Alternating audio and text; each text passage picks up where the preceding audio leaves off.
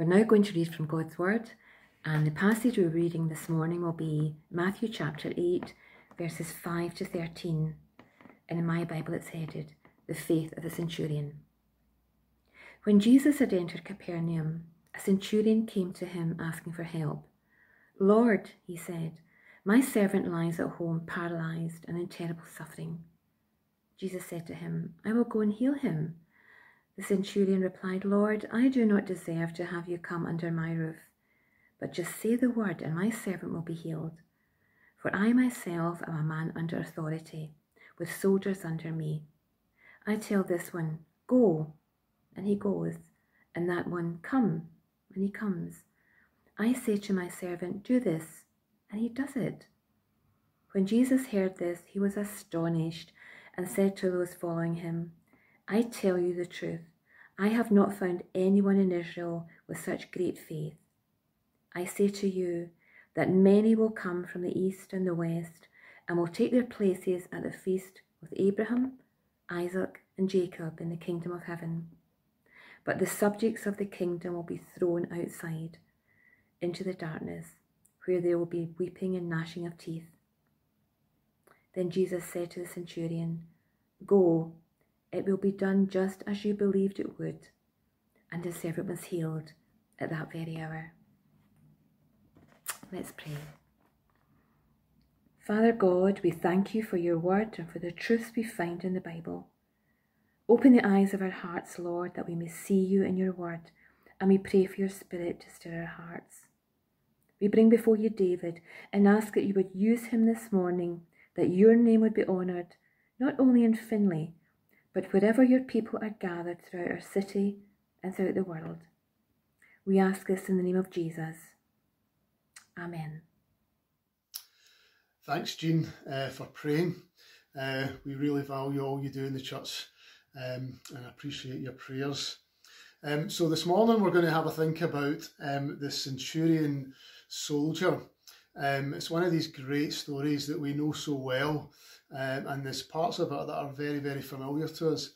But as always, when you start delving in a little bit deeper, you discover all sorts of things that you hadn't seen before, and that was certainly my experience over the last week or so preparing for this. So hopefully this will be helpful to us as a church, and helpful to you as an individual. A centurion comes to Jesus was the title given to me to talk about, and that is hinting at what we're about as a church this year, coming to Jesus. And let's keep that thought in our minds over the next wee while. Before we get to the story, I've got quite a lot to chat to you about the context about the story itself. I always find this really helpful. In our small group, we're also going through Matthew at the moment, and we've discovered something really interesting about Matthew's Gospel. Shirley mentioned this last week, just at the beginning of our talk. The book itself seems to be split into 5 teaching blocks. There's all sorts of different ways of trying to get your head around what's going on in Matthew's mind as he puts together this famous Gospel. But what seems very, very clear is that there are 5 teaching blocks. The Sermon on the Mount is just finished before we get to the story that we're going to look at. Chapter 7, verse 20, after he had finished saying these things, that signals the end of the Sermon on the Mount. But then at the beginning of chapter 11, verse 1, just after chapter 10, when he's talking, instructing his disciples, the same phrase appears after Jesus had finished. This time it says instructing his disciples. That's the next teaching block. He instructs the crowds, he then instructs his disciples. And then there's the famous parable section. And would you believe it, that also finishes with the phrase, when Jesus had finished these parables. So that's the next big teaching block. And then at the beginning of chapter 19, when Jesus had finished saying these things again, same phrase again, and that section that came before was all about living as the kingdom. And then finally, 26 verse 1, when Jesus had finished saying all these things, and what he's just been teaching in that block is all to do with the judgment of God, the end days, and the mercy of God as well. So you get very clear 5 teaching blocks. And what the experts say is that this is a sign that Jesus has authority. Why does that make this a sign that Jesus is authority? Well, there's 5 teaching blocks, and there are 5 books of the Pentateuch, 5 books of Moses: Genesis, Exodus, Leviticus, Numbers, and Deuteronomy. And these are the books that have authority for the Jewish people of the day. And so by creating 5 blocks of teaching, Matthew is sending a clear message to his listeners. Jesus has as much authority as the books of the law. In fact, Jesus is the fulfillment of the law. So that's a theme that runs through the whole thing. Just before we get to the story itself, as you all know, the Sermon on the Mount has just finished. And I think it's really important just to remind ourselves what has actually been said in the Sermon on the Mount. So in the space of the next 2 or 3 minutes, I'm going to kind of summarise the whole thing, which is a bit of a task. But I find this very helpful just to help me get my head around what's just been said before we look at the story. So these miracles, they sit in between the teaching to the crowd, the first big block, and then the teaching to the disciples, which comes in chapter 10. How does the sermon begin? Well, it begins with the famous Beatitudes. Blessed, who is blessed? The poor in spirit, those who mourn, the meek, the merciful, those who hunger and thirst after righteousness. So immediately Jesus is presenting values that are different from the world's values. They're upside down values. And then we move on to what is a real challenge. The Beatitudes bring us in gently, and they might help us, they might make us feel good. Blessed are you, although blessed are you when you're persecuted might worry us that might come. But they're an encouragement. But then what comes next is a real challenge in terms of how we have to be as people. So Jesus says the following: you have to be the salt of the earth, the light of the world. I do not feel too often that I am the salt and light of the world, but that's the challenge for his followers. And then he says all sorts of things where he starts off by saying, you have heard that it was said, but I tell you. And so what Jesus does there is he takes the law and he creates a new way of seeing it that's actually tougher. It's actually harder to keep. We've not just to murder. No, we've not to murder at all. We've not just to not murder. We've not to think aggressive thoughts in our head. So control your thoughts. Jesus is now saying it's a deeper lesson that's coming through here. Control your thoughts. Turn the other cheek. Love your enemies and love those who persecute you. You have to give to the needy, but you have to do it quietly and not get praise for it. You have to pray and fast without kind of showing off how spiritual you are as you do these things. You have to forgive or you won't be forgiven. You've not to judge people. You've not to place too much emphasis on money.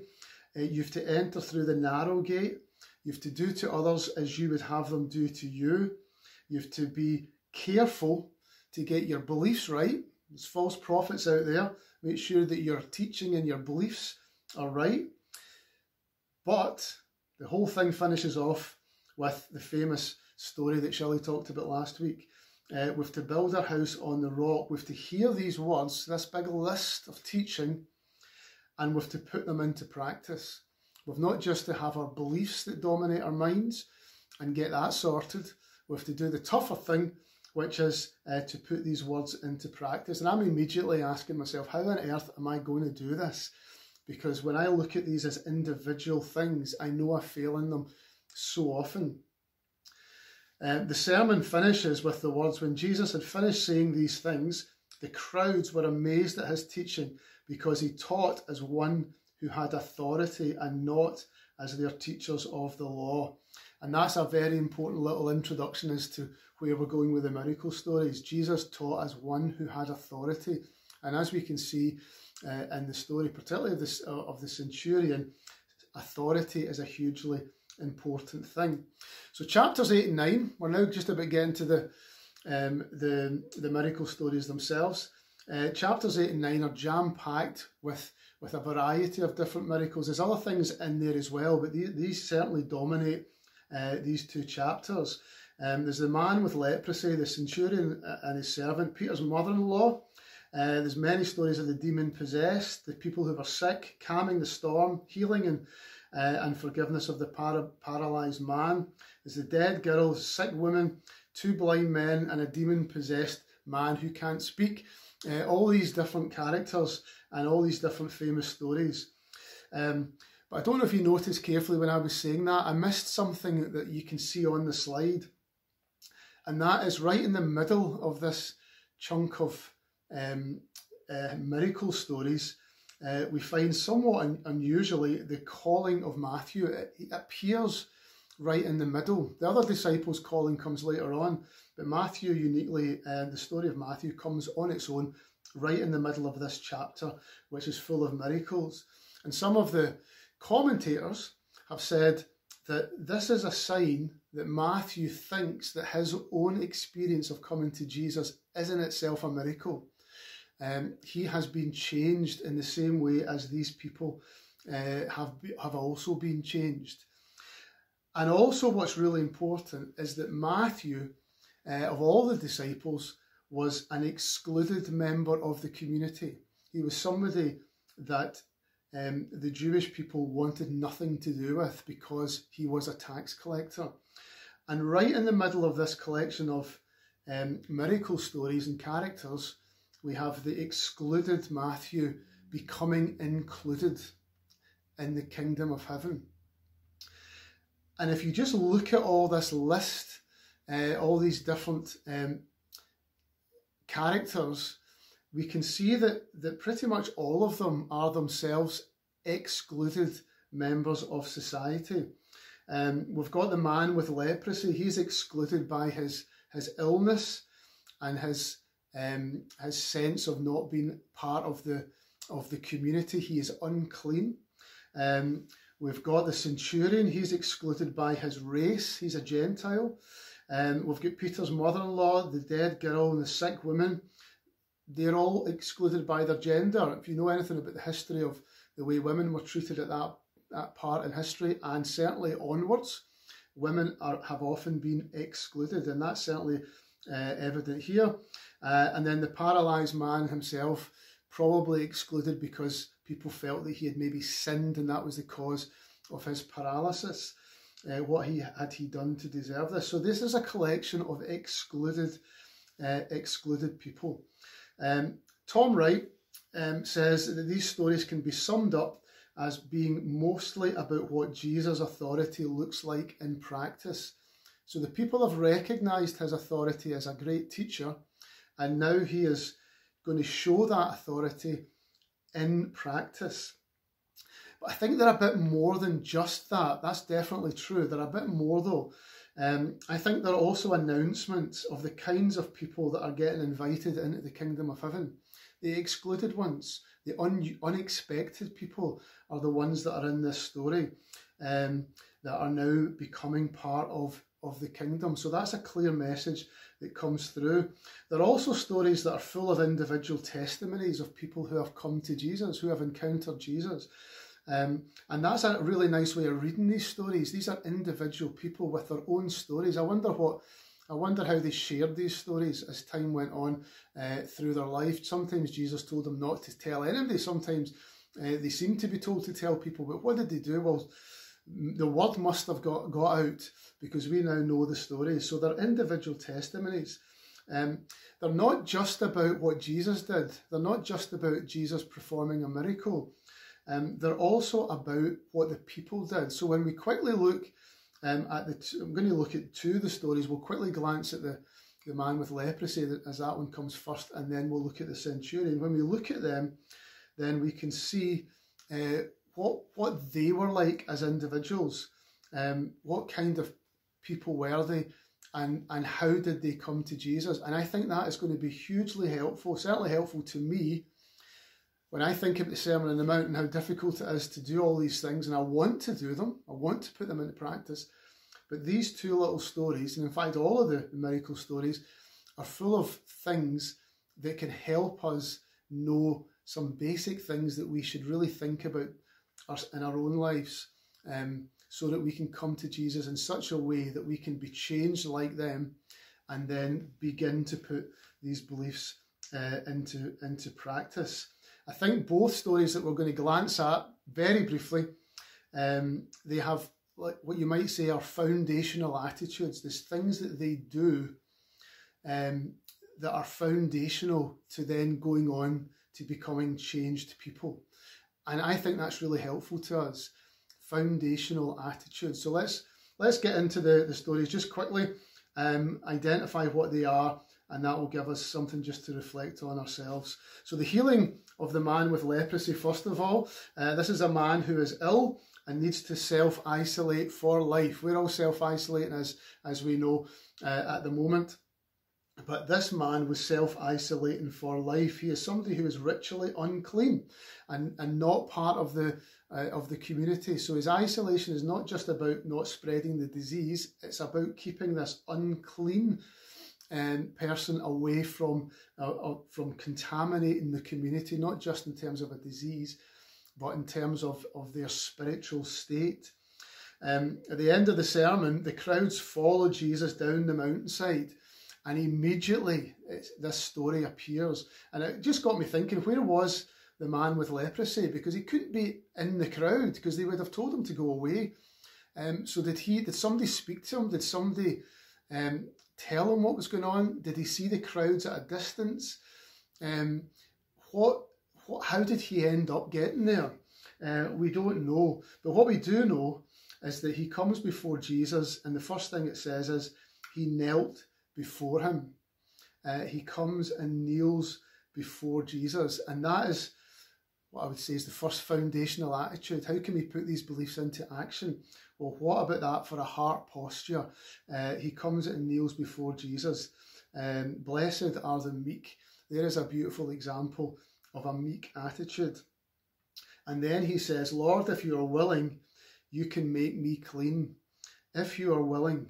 He recognises that Jesus can do it, and it's up to Jesus whether he wants to do it.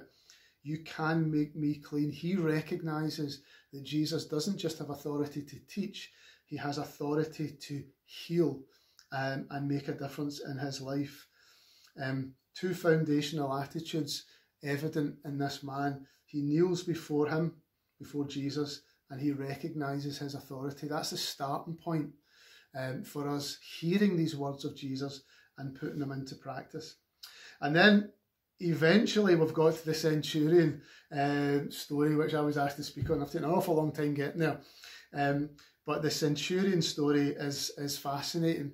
Maybe this is an even bigger shock to the people as they watch what's taking place here, because this is not just a member of their own community who is sick. This is a member of a Gentile army, collection of people who is now speaking to Jesus. It's thought that he was some kind of junior officer in forces under the command of Herod. So not going to be very popular. Herod was not a popular king. And this army seems to be made up of non-Jewish men, largely from Lebanon and Syria. So up comes this person. He wants to talk to Jesus. Now, where does he come from? He's certainly somebody that seems to have sympathy with the Jewish religion, although he is Gentile. In Luke's account, we actually read that his Jewish friends are the ones that bring him along. People have brought him to Jesus. Unlike the man with leprosy, the centurion doesn't ask for healing for his servant. He just describes the problem. My servant lies at home paralysed, suffering terribly. He just blurts out. And I just wondered whether this was a man who's met Jesus and he's been in awe at this great chance to meet Jesus, and he just has blurted out something. And Jesus responds with great grace. He just says to him, would you like me to heal him? And that's just a lovely response from Jesus. And the centurion doesn't reply and say yes. He says, I don't deserve to have you come into my house. So like the man with leprosy, another example of his humility. Blessed are the meek. He understands his state, his position before God. He's an important soldier, but he says, I don't deserve to have you in my house. The soldier, like the man with leprosy, recognises the authority of Jesus. But the difference is, in this story, we get a very clear understanding an explanation of what that means. This man's experience is different from the man with leprosy. He is somebody who understands authority. For I myself am a man under authority. These very famous words that we know so well. I myself am a man under authority with soldiers under me. I tell this one, go, and he goes, and that one, come, and he comes. I say to my servant, do this, and he does it. He understands authority. He doesn't really need to say, yes, please heal my servant. He just knows, and he wants to express his understanding of the authority that Jesus has. When it comes to diseases, the centurion recognises that Jesus has the same kind of authority over disease as he has over slaves and other soldiers. And then we get Jesus' wonderful reaction. Jesus was amazed. It's just a wonderful image there. Imagine meeting Jesus, talking to Jesus, and he is amazed at something that you have said. We would be well pleased if that happened to us. And he commands the centurion's faith. He commends the centurion's faith. He recognises that this centurion has a full understanding of what Jesus' authority is. And you might say there's the next foundational attitude that's developed a little bit further in this story. Blessed are the meek, a humble attitude, coming before Jesus, bowing before him, recognising the authority of Jesus, and then faith being the key thing to allow the Spirit of God to change us and help us put these words into practice. Tom Wright says, with the leper, there is the restoring and renewing of a member of Israel. With the centurion, faith in Jesus' authority is already spreading to people outside Israel as a sign of the wonderful ingathering of the nations that God intends to bring about. Together, these two stories make a small but complete window on the whole gospel. There's something very profound going on at the beginning of these stories, a renewing of a member of Israel, and immediately after that, God bringing a Gentile into the kingdom of heaven. So just to finish, what does this mean for us today as a community learning that story? Often when I read these things, I ask myself questions like, what does this mean for me today as an individual, or maybe for us as a group? But it's just been on my mind. What does this mean for us as a church?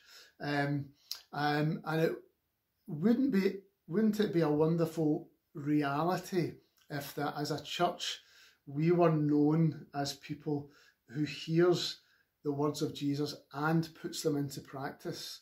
Wouldn't that be a wonderful image of what we are? I was looking at the church website recently and I noticed that we've got a section that has our beliefs very clearly identified. What it doesn't have is a section that says what we're about as people, what our values are as a church. There's nothing in there about the teaching on the Sermon on the Mount, for example. Maybe that's something for us to think about going forward. We've got our beliefs, but what about our practice? Are we a church that has values that mirror the Sermon on the Mount? That would be a wonderful thing. Are we a church where the excluded feel they can come, they can be part of, just like you see with all these miracle stories? Are the excluded comfortable in our presence? That's an important sign for us to think about. And just maybe one wee last thought to finish. I love the idea that it's these excluded people that are actually teaching us important truths about how we should come to Jesus.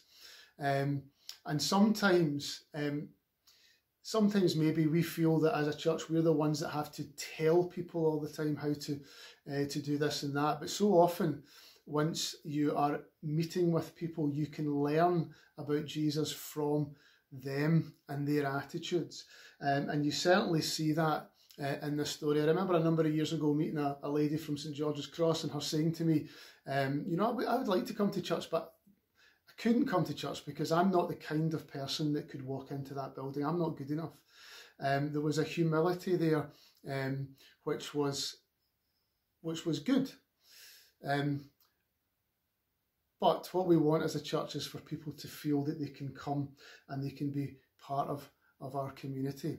And as we've learned, sometimes the excluded ones can teach us really important things, teach us about meekness, humility, teach us about the understanding of the authority of Jesus, and as we discovered this morning, teach us about faith.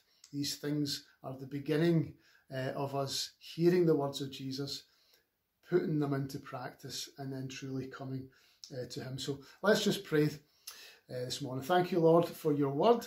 We thank you for all the great truths that we learn in it.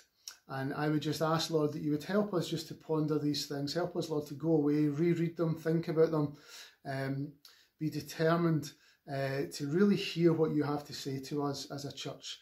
Help us, Lord, to hear your words and put them into practice. And we thank you, Lord, for these stories, that when we come to you, that you can do great things in our lives.